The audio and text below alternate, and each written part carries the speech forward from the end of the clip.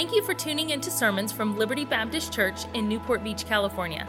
Our goal is to help you know God more and take the next step in your spiritual journey, no matter where you're at.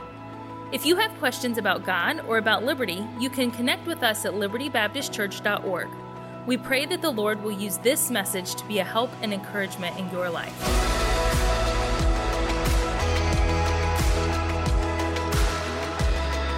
How many of you've ever asked for something or desired something only to regret it after you got it? Anybody like that this evening? You wanted something, you wanted it, you desired it, you maybe even asked for it, and after you got it, you had some regrets that you had. I've been there before.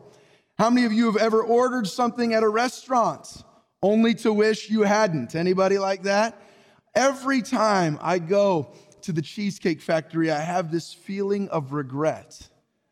Two reasons. One is they have the world's biggest menu, and it's like a paralysis by analysis. I'm a very analytical thinker. I want to make sure I make the right choice in every scenario, and there are just too many choices. It's like an 80-page novel, the Cheesecake Factory menu. And I look and I think, oh, that looks good. I think I'll try that. Oh man, that looks really good. And then I look at that table over there, and then I order something, and without fail, whatever I order, I eat it with this little tinge of regret as I see somebody else's meal walk by the table.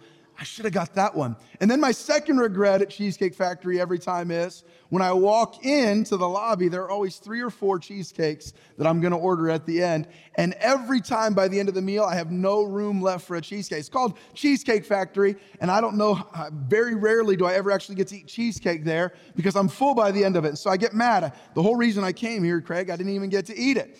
And you've been there, though. You order something at a restaurant only to regret it later. Maybe you order dessert when you knew you shouldn't. And what do we say sometimes? My eyes were what? Bigger than my stomach, we'll say.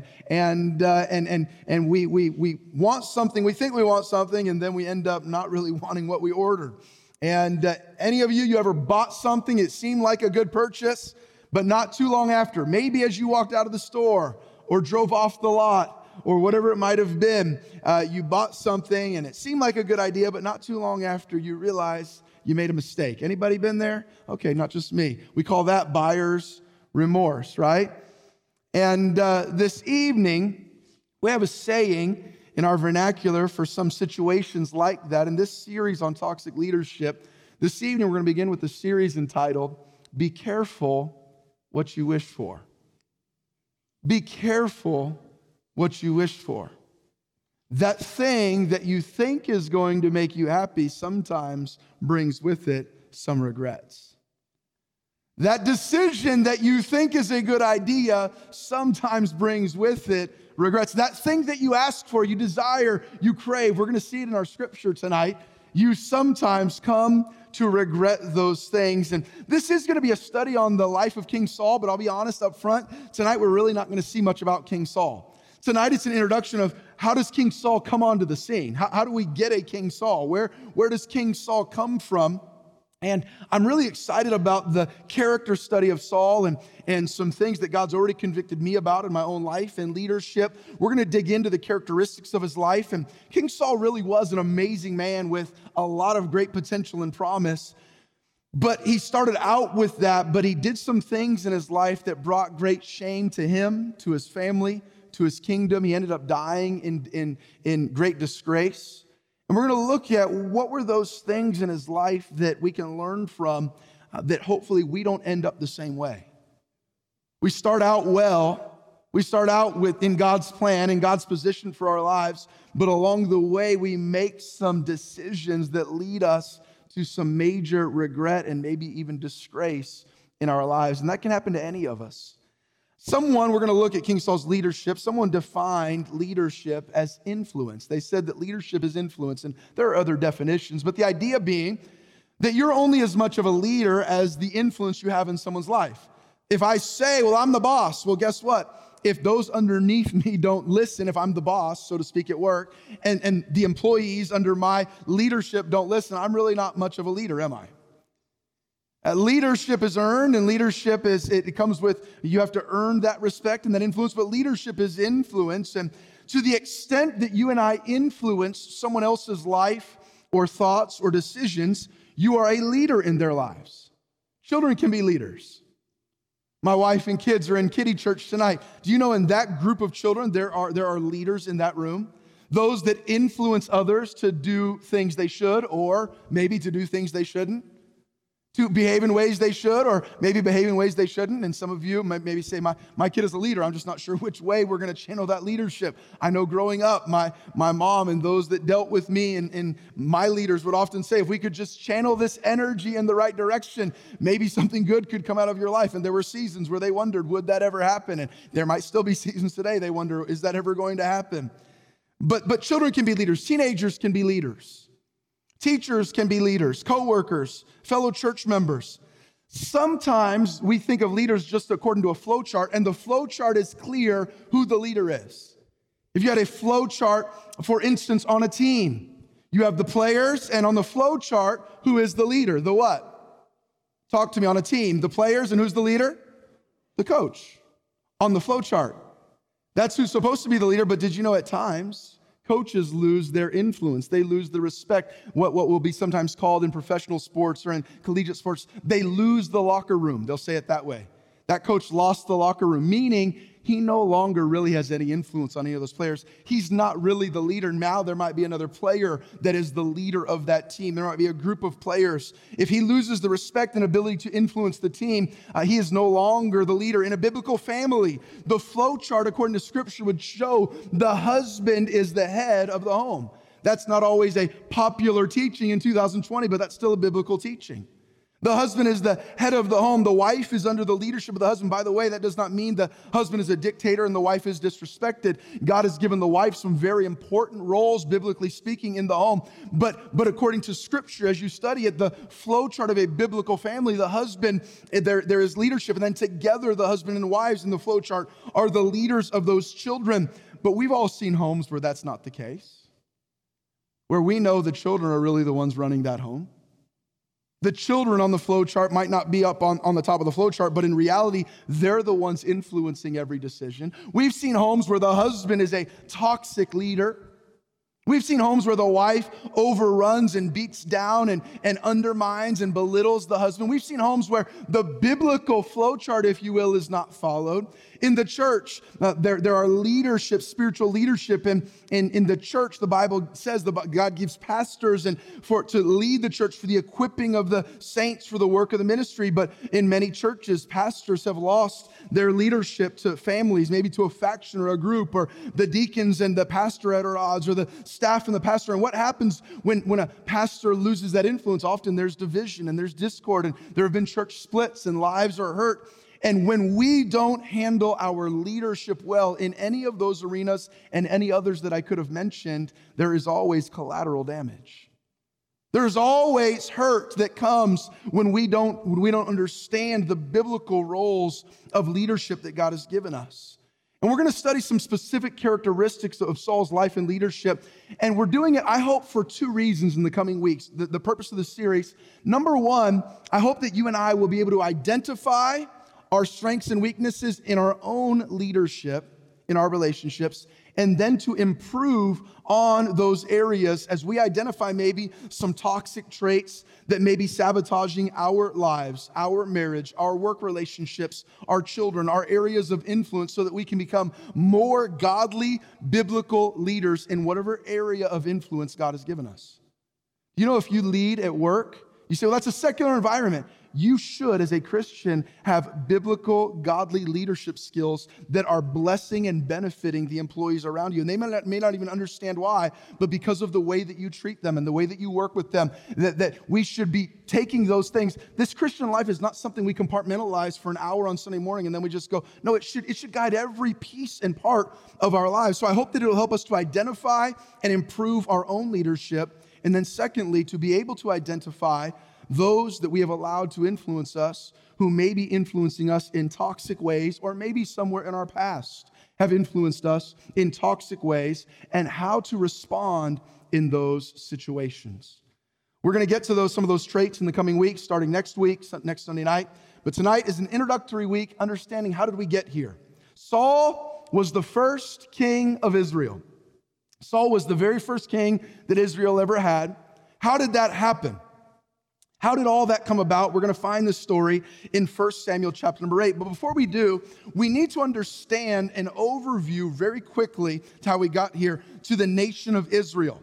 Okay, and I actually brought some money. My kids that are in kiddie church, my teens are going to be mad. They love trivia. They love trying to win prizes. They're going to be mad to find out I gave money out and they didn't get a chance to win it. So you can rub it in their faces if you're their friends and you won. We're going to start tonight with kids 3rd grade and below. And kids 3rd grade and below, parents, don't help them. Don't say it out loud, adults. But we're gonna study the history of Israel here right now. So if you're in this room, 3rd grade and below, and you can tell me the answer, I've got $5 right here. Who was the father of the nation of Israel? The one that God gave a promise to in Genesis chapter number 12, the father of the nation of Israel. And anybody want to stand or raise your hand? The one that started, oh man, I saw this one standing right here. Let's see, who was it? Abraham. They both got it right. And you're both too cute. I can't make anybody mad. So I'm going to give you both $5 right there, all right? Pass that down, Gloria, if you will, to Sophia. And so talk to me, Brother Doug. Can you take that to Aubrey there? Talk to me now. Church family, who was the father of the nation of Israel? Abraham. All right, let's go 6th grade and below, and I'll wait till you stand up. 6th grade and below. So Abraham had a wife, Sarah. Abraham and Sarah, 6th grade and below. What was their firstborn son? Abraham and Sarah. All right, I saw a hand right back there. The Medes. Yes, sir. Isaac. Good. Steve, would you take that back right there? $5 there. Isaac. So this is the nation of Israel. We talk about a nation. At this point, the nation of Israel is 3 people. Talk to me, church. It's Abraham, Sarah, and who? Isaac. Abraham, Sarah, and Isaac. That's the nation of Israel. A 3-person family meal. That's where they made decisions for their nation. And this is the start of the nation of Israel. To this day, the nation of Israel, the Jews in the world, it all stemmed from Abraham, Sarah, and Isaac. Now, Isaac, let's move up to 9th grade and below. Isaac had a son named in that patriarch. Yes, sir. Brian, I saw you right there. Jacob. Very good, Brian, right there. $5. You can let TJ know you got $5 because he was working in kiddie church, all right? And so we have Abraham, Isaac, Jacob. Often, we call these the patriarchs. The government of the nation of Israel in this day, when it was just really a big extended family, it was just kind of like when you get together with your family at Thanksgiving, grandpa and dad and kid, it was what we call family government. They were governed by the patriarchs. Nowadays, that's a dirty word used to describe toxic masculinity. That was God's plan for the governing of the nation of Israel, the patriarchs, Abraham, Isaac, and Jacob. And we'll go 12th grade and below, and you can either stand or raise your hand. What did Jacob get his name changed to? Jacob got his name, I saw Joe wants some money. He stood, he's not even messing around with raising hands. Joe? Israel, no more Jacob. And would you take that back there to Joe, Ray Greeno right back there, and the Greeno family. And that's my last $5. Sorry, I was going to give one more out, but the girls, I gave 2 out. So I have one more question, and it's actually the hardest one, but I don't have any money left. But so Jacob has his name changed to Israel. That's where we get the nation of Israel. Abraham, Isaac, Jacob. And Jacob, talk to me, church family, you can talk to me now. Jacob had how many sons? How many? They became the 12 tribes of Israel. Here's the little, I didn't know this, I knew it, but I'm not great with Bible trivia. I've known it before, but if you would have asked me yesterday or 4 days ago, I probably wouldn't have been able to tell you. But in study, little interesting fact here. What was Jacob? He had one daughter. Anybody know her name? You guys are better than your pastor in Bible trivia, Dinah. I'm not good at that stuff. People, they scared me. Caleb brought me up in elementary chapel, and I was going to let all the kids down to get points for the kids. And 2 weeks in a row, he's brought me up for trivia. And I'm thinking, they look at me, I'm their pastor, and I'm going to stand up here and get this Bible trivia wrong. And I got it right both times. So I was very proud of myself. I know elementary chapel Bible trivia. But Dinah, so we have Abraham, Isaac, Jacob. Jacob's name is changed to Israel. He has 12 children. So Israel at this point is literally just a big family. It's a few generations of people from Abraham and Sarah, and they were governed as a family government. You'll read as you read in the Old Testament, they'll talk about, or even in the New Testament, our fathers. Our fathers, which are on the other side of the Jordan, Abraham, Isaac, and Jacob, they view those as the fathers of their nation because it was a family government, the patriarchs. And so from Abraham to Joseph, you have family government. And Joseph, one of the 12 children of Jacob, when Joseph dies, that'll happen in Genesis. When Joseph dies, God raises up a deliverer in Exodus. Anybody know who that deliverer? Remember who that was? Moses. God raises up Moses, and God begins, now we have some prophets, and you could say that Abraham was a prophet as well, but God begins to lead them a little differently, not just through what we would call the patriarchs, but their government is now is a theocracy. A theocracy is when God is the one ruling over all. I know it's a little bit of a classroom right now. We're going to jump into Scripture. I want to give us this background of how we get to King Saul. A theocracy where God is the one that is ruling over them. God is their president, if you will. God is their king. Wouldn't it be nice to be able to vote for God on November 3rd to run America? And it would solve a whole lot of stuff. And that was who was that was who was leading the nation of Israel. It was a theocracy. From Moses until Samuel, it was a theocracy, and God ruled them. And in that time period, you had different people in different positions of leadership. You had judges, Gideon, Samuel, Deborah, a lady judge, because the Bible says the men would not step up. God's plan was that the men would lead them, but they wouldn't, so God used a lady. Deborah and Barak. You had the judges, you had the prophets. You have Samuel as a prophet, others. You had the priests, the entire tribe of Levites cared for the sacrifices, the temple, the worship. And here in our text, we're going to read about Samuel. We know, many of us would know the story of Samuel. That was Hannah's miraculous son. Hannah had prayed, God, give me a son. And she had been barren, and God gave her a son. And that is who we're going to read about. Samuel's now grown up. And in Israel, they had judges who were more political leaders. They would help lead them into war. You had the prophets who were the spiritual leaders. Well, Samuel was all three. He was a prophet, a priest, and a judge. By the way, Jesus Christ is our prophet, our priest, our king. He is our judge. Jesus Christ fulfills every leadership role that they had in the Old Testament Israel. But we see in that time, and so now this is the time of what we would call judges. Judges and prophets were helping to lead the land, one politically, one spiritually. And Samuel is both. He is prophet, priest, and judge. He's a leader in the land, the nation of Israel, in this theocracy. In the theocracy, God would speak to the leaders. God would talk to Abraham, and God would talk to Samuel, and God would talk to Moses, and they would talk to God, and then they would talk to the people on behalf of God. It was God leading the nation. Now let's pick it up. That was all the introduction. Now let's jump into our message. 1 Samuel chapter 8. And it came to pass when Samuel was what, church? When Samuel was, he's old, that he made his sons judges over Israel. Now the name of his firstborn was Joel, the name of his second Abiah. They were judges in Beersheba, and his sons walked not in his ways, but turned aside after lucre, money, and took bribes, and perverted judgment. What a sad testimony of a wonderful, mighty man. By the way, it's a reminder here that sometimes children of good parents make wrong choices. Some of you, that's been your story, and you beat yourself up over it. And, well, I wasn't the perfect parent. If I would have just done that differently, let me just say, there is no such thing as a perfect parent. And children have free wills, and they have sin natures, and as they get older, they make their own decisions. And yes, I think we can pour some things into them, and we can pray and try to guide, but you cannot beat yourself up your whole life because of decisions that your children have made. You can pray for them, you can love them, you can stay faithful to God, but that's what happened. Samuel, a good man, a mightily used man, but he makes wrong choices, and we don't know all the reasons here. May I just stop and say this? Kids that are here, elementary kids and teenagers, and even those that are just in the early 20s and kind of getting started in life or in college or in marriage, may I say this? Don't be a child like this that brings that heartache and heartbreak to your parents. We see here, he says that his children walk not in his ways. Verse 4.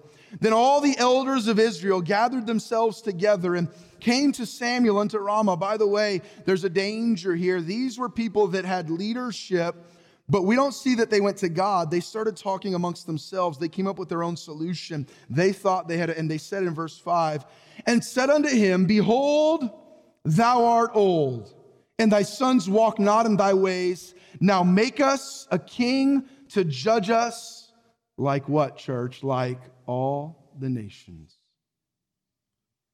They come And because of one man's failure, if you will, because of the fact, or maybe a couple men, the sons of Samuel, other men decided to take matters into their own hands and come up with their own solution. They should have gone to God and listened to God, but they talked amongst themselves.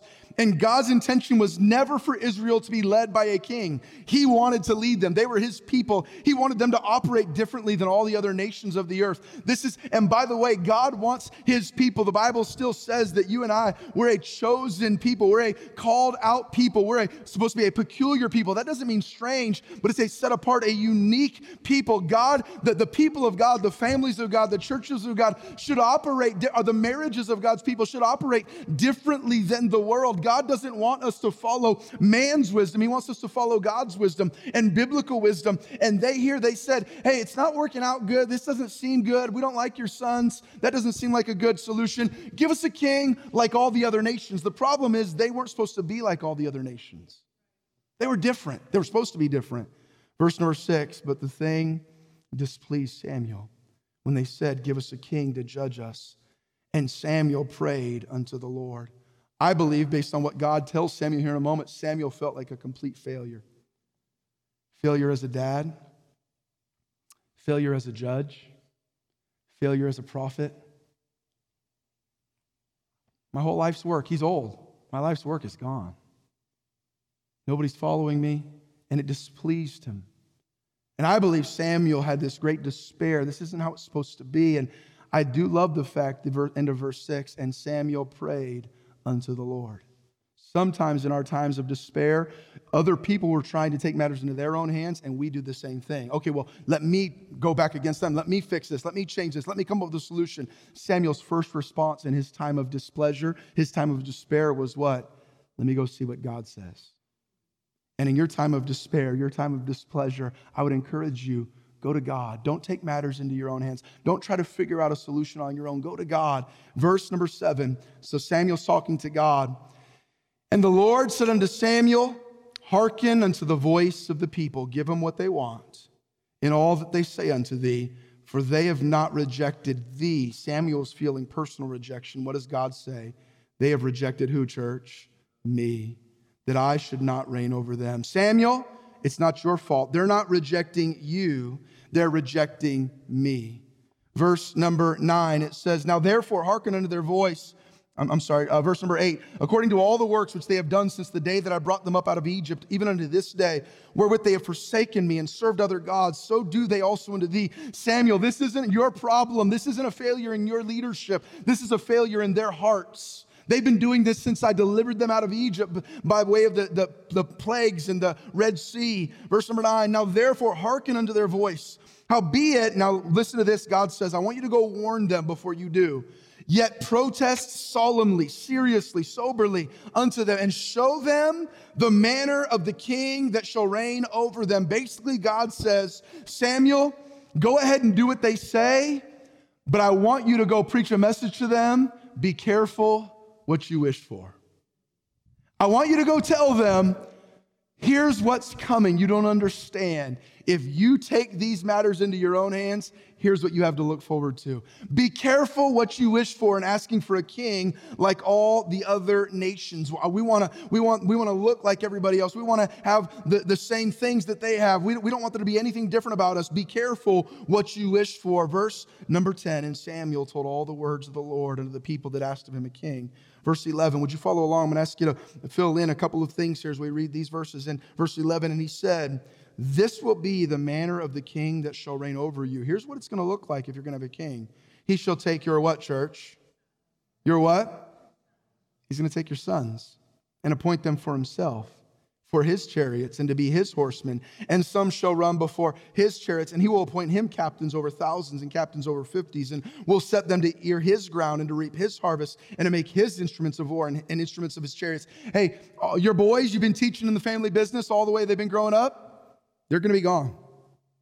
He's taking them to his kingdom, and his kingdom is going to get a whole lot bigger, and you're going to be on your own. Be careful what you wish for. That relationship, that training, that your sons are going to get called up, and a whole bunch of you are going to lose your sons to the king's pleasure. Whatever he wants and needs in the kingdom, because he's going to be the king. It's not going to be a theocracy anymore. It's going to be a monarchy. And whatever the king says goes, and whatever he needs. And so don't come crying when your business goes down the tubes because your son isn't there for you to pass it on to him. And when your crops start to fail and you can't do all the work on the land there at your house, don't come crying. Be ready. He's going to take your sons. Verse number 13. Verse number 13, and he will take your what, church? Your daughters to be confectionaries and to be cooks and to be bakers. And he will take your what in verse 14? Your fields and your vineyards and your olive yards, even the best of them, and give them to his servants. Hey, those of you that have the best lands, the most fruitful crops, get ready. You're handing it over to the government. Be careful what you vote for. That's not my message, but it could be from here. Be careful what you wish for. It's all going to the government. If he wants it, he's going to get it. Watch out. Verse number, verse number 15. And he will take the tenth of your seed and of your vineyards, give to his officers and to his servants. He will take your men servants and your maid servants and your goodliest young men and your asses and put them to his work. He will take the tenth of your sheep and ye shall be his servants. And notice this. Would you read verse 18 aloud with me? 1 Samuel 8, verse 18. Let's read it aloud. Ready? Begin. And ye shall cry out in that day because of your king, which ye shall chosen you, and the Lord will not hear you in that day. What is Samuel pleading? God said, go solemnly tell him this. He's saying, God has a plan. God has a way he wants his people to live. God has some principles he wants them to live by, and you're pushing against your God-given authorities, and you're pushing against the word of God, and you're pushing against the guidelines that God has set, and you're pushing against those things. And Israel, let me just say to you, be careful what you wish for. It's not going to look the way you think it's going to look. And may I say there's a great application there for all of us.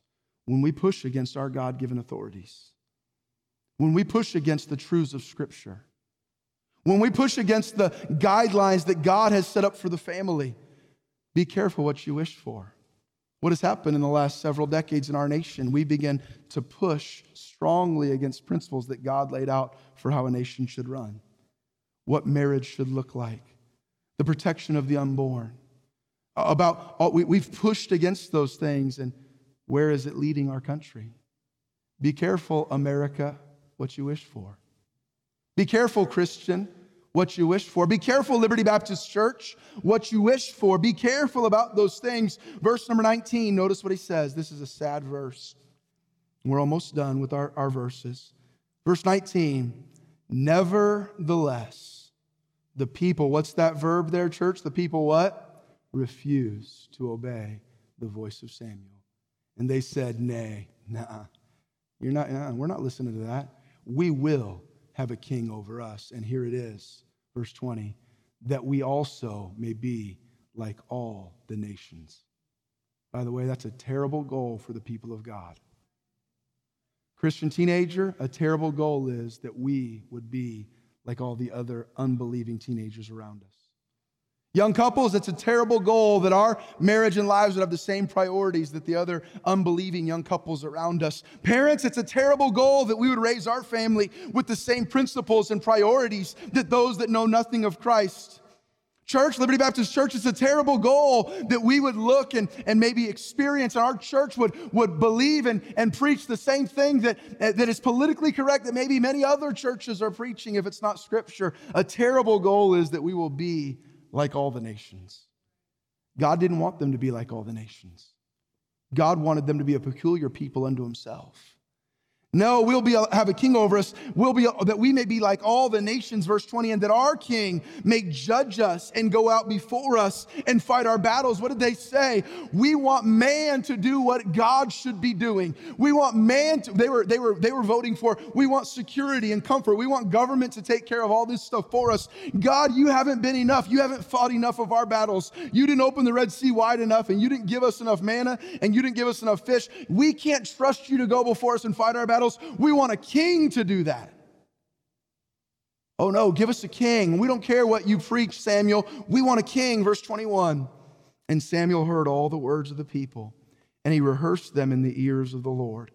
And the Lord said to Samuel, hearken unto their voice, and make them a king. And Samuel said unto the men of Israel, go ye every man to his city. Now there was a man of Benjamin whose name was Kish. He goes to his city. He was a mighty man of power, and he had a son, verse 2, whose name was Saul, a choice young man and a goodly. And there was not among the children of Israel a goodlier person than he. From his shoulders and upward, he was higher than any of the people. He was tall, dark, and handsome. He was a head above everybody else. This was a man that commanded respect and had a great presence about him. He was the most obvious choice. And here is how we get to King Saul. People rebelling against God's plan. Now, Saul was a good man.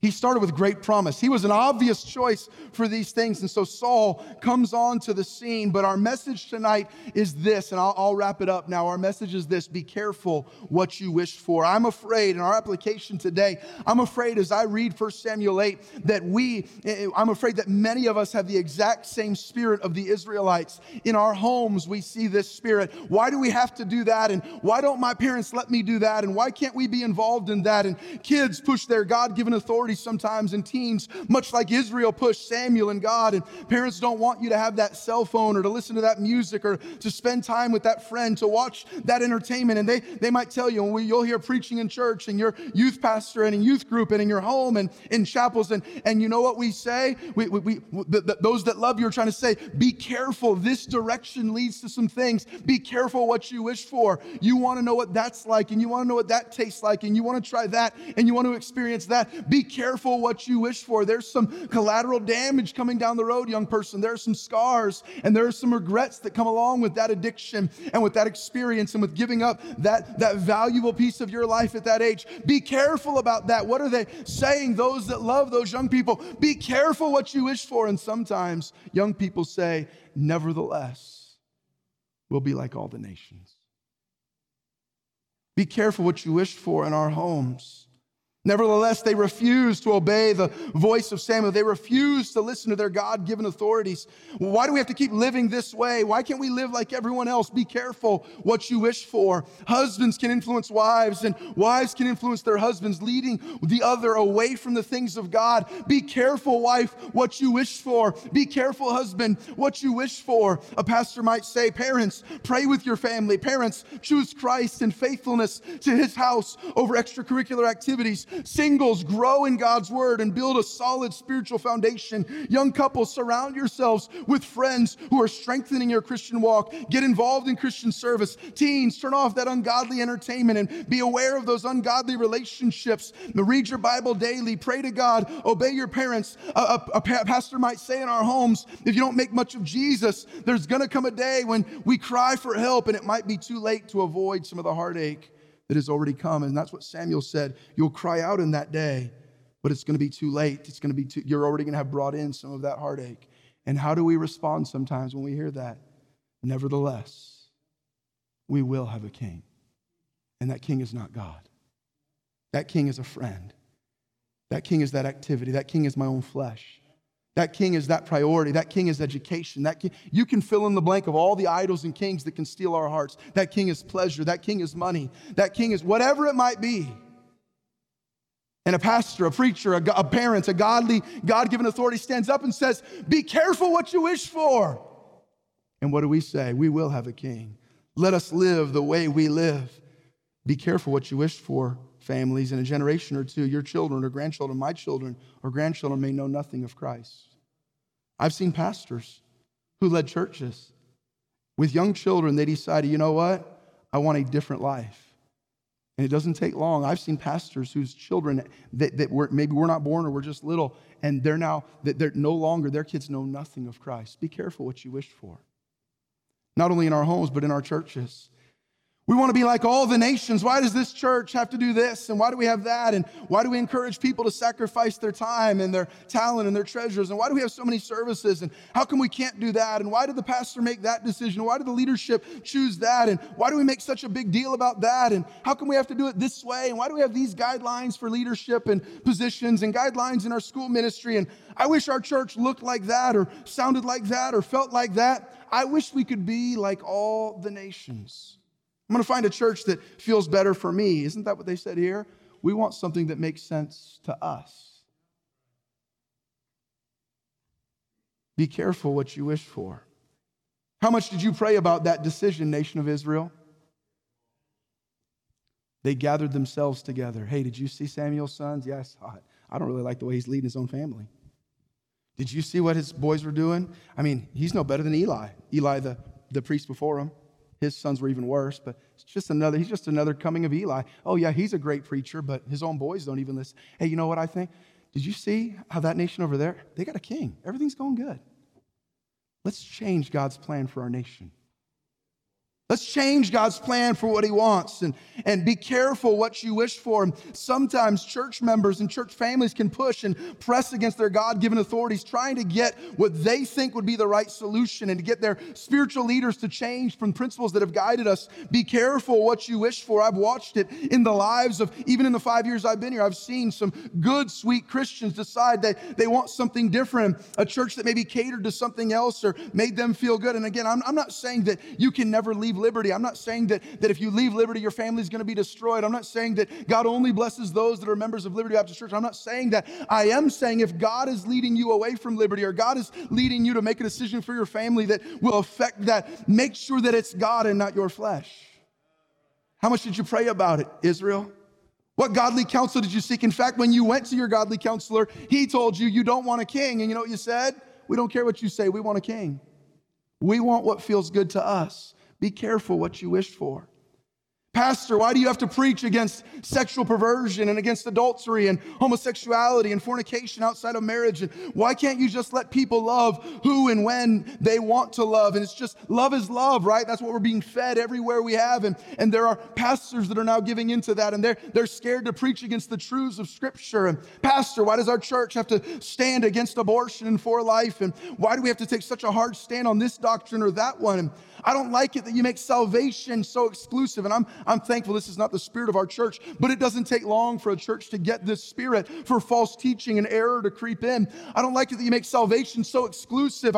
I think if you're sincere, everybody that's sincere will get to heaven. Why don't you just preach God is love? Because he's love, right? And how could a loving God ever send anyone to hell, Pastor? Be careful what you wish for. When we start taking matters into our own hands in God's church and preaching and teaching our ideas rather than God's holy word, in a matter of a few years or a decade or two, we may have a church that is completely compromised on Bible doctrine and lost the blessing of God. It's happened all over the country, around the world, and throughout history. Be careful what you wish for in your homes, in your churches, in our lives. Well, the Christian life is so hard. I think it'd be easier if I just lived my life like all the people around me that don't know God.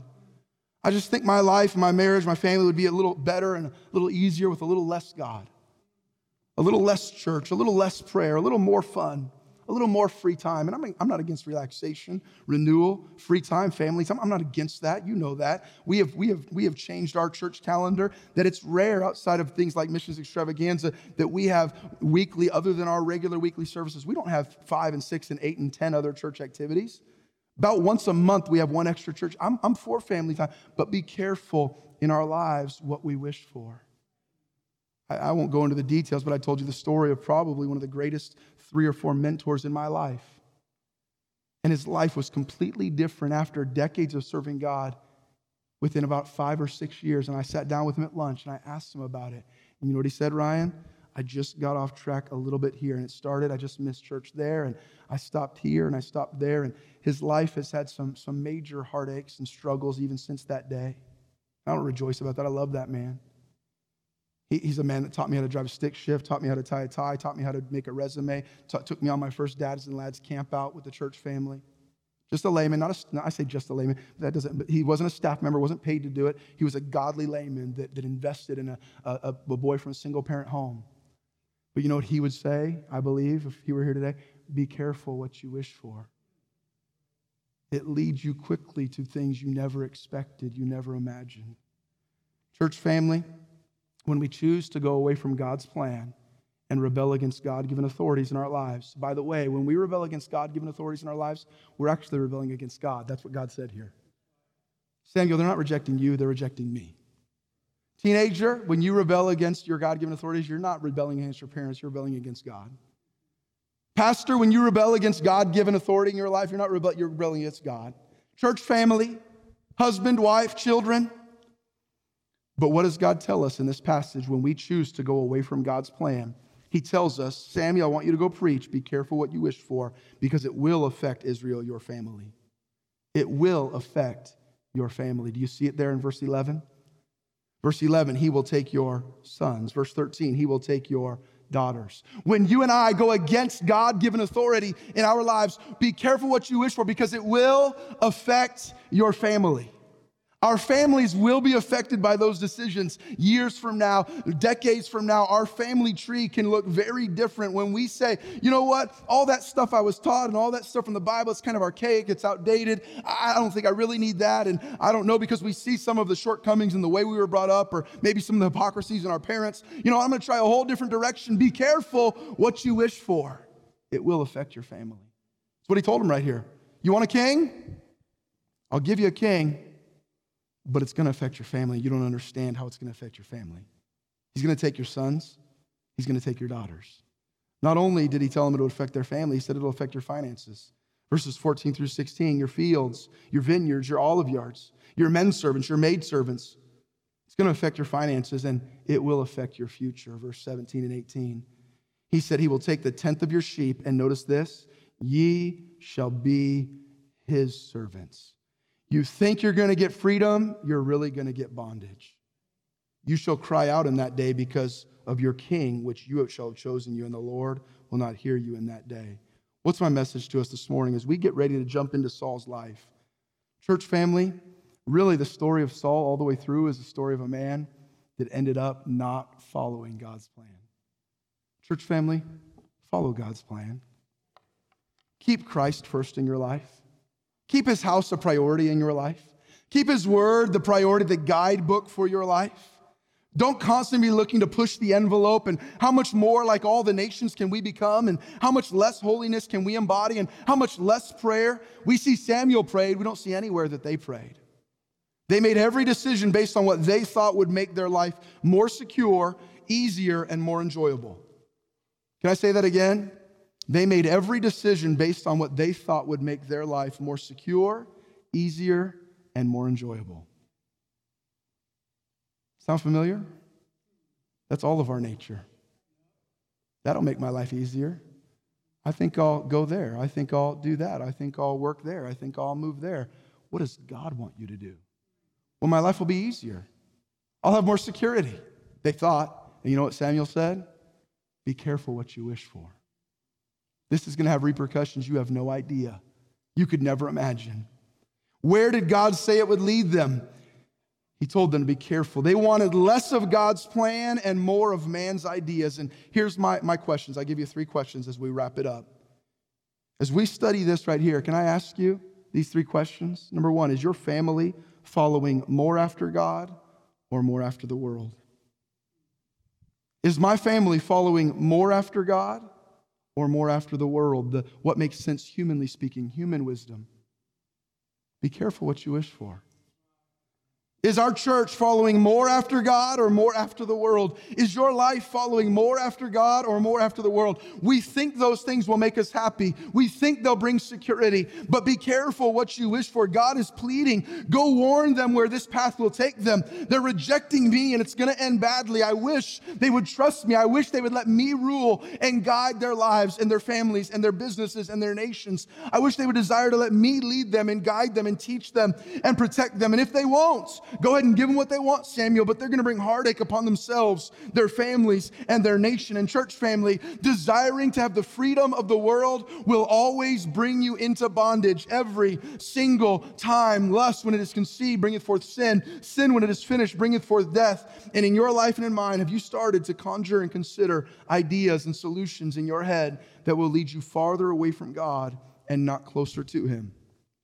Have you begun to consider and conjure some solutions to whatever you're struggling with that, if you were to be honest, would lead you farther from God and not closer to Him? If you have, my challenge to you tonight is, be careful what you wish for. It will affect our future. It will affect our families. He said, Samuel, you can give it to him, but that was never my plan. I wish you'd go preach to him one more time. Be careful what you wish for. And what did they say? Nevertheless, they hearkened not to the voice of Samuel. we will have a king. We're going to be like all the nations. And what we're going to read about the nation of Israel under their first king, King Saul, in the coming weeks, all stems back to 1 Samuel 8. Thank you for listening to Messages from Liberty. Tune in next week for more Bible teaching or subscribe on iTunes to stay up to date with our current series.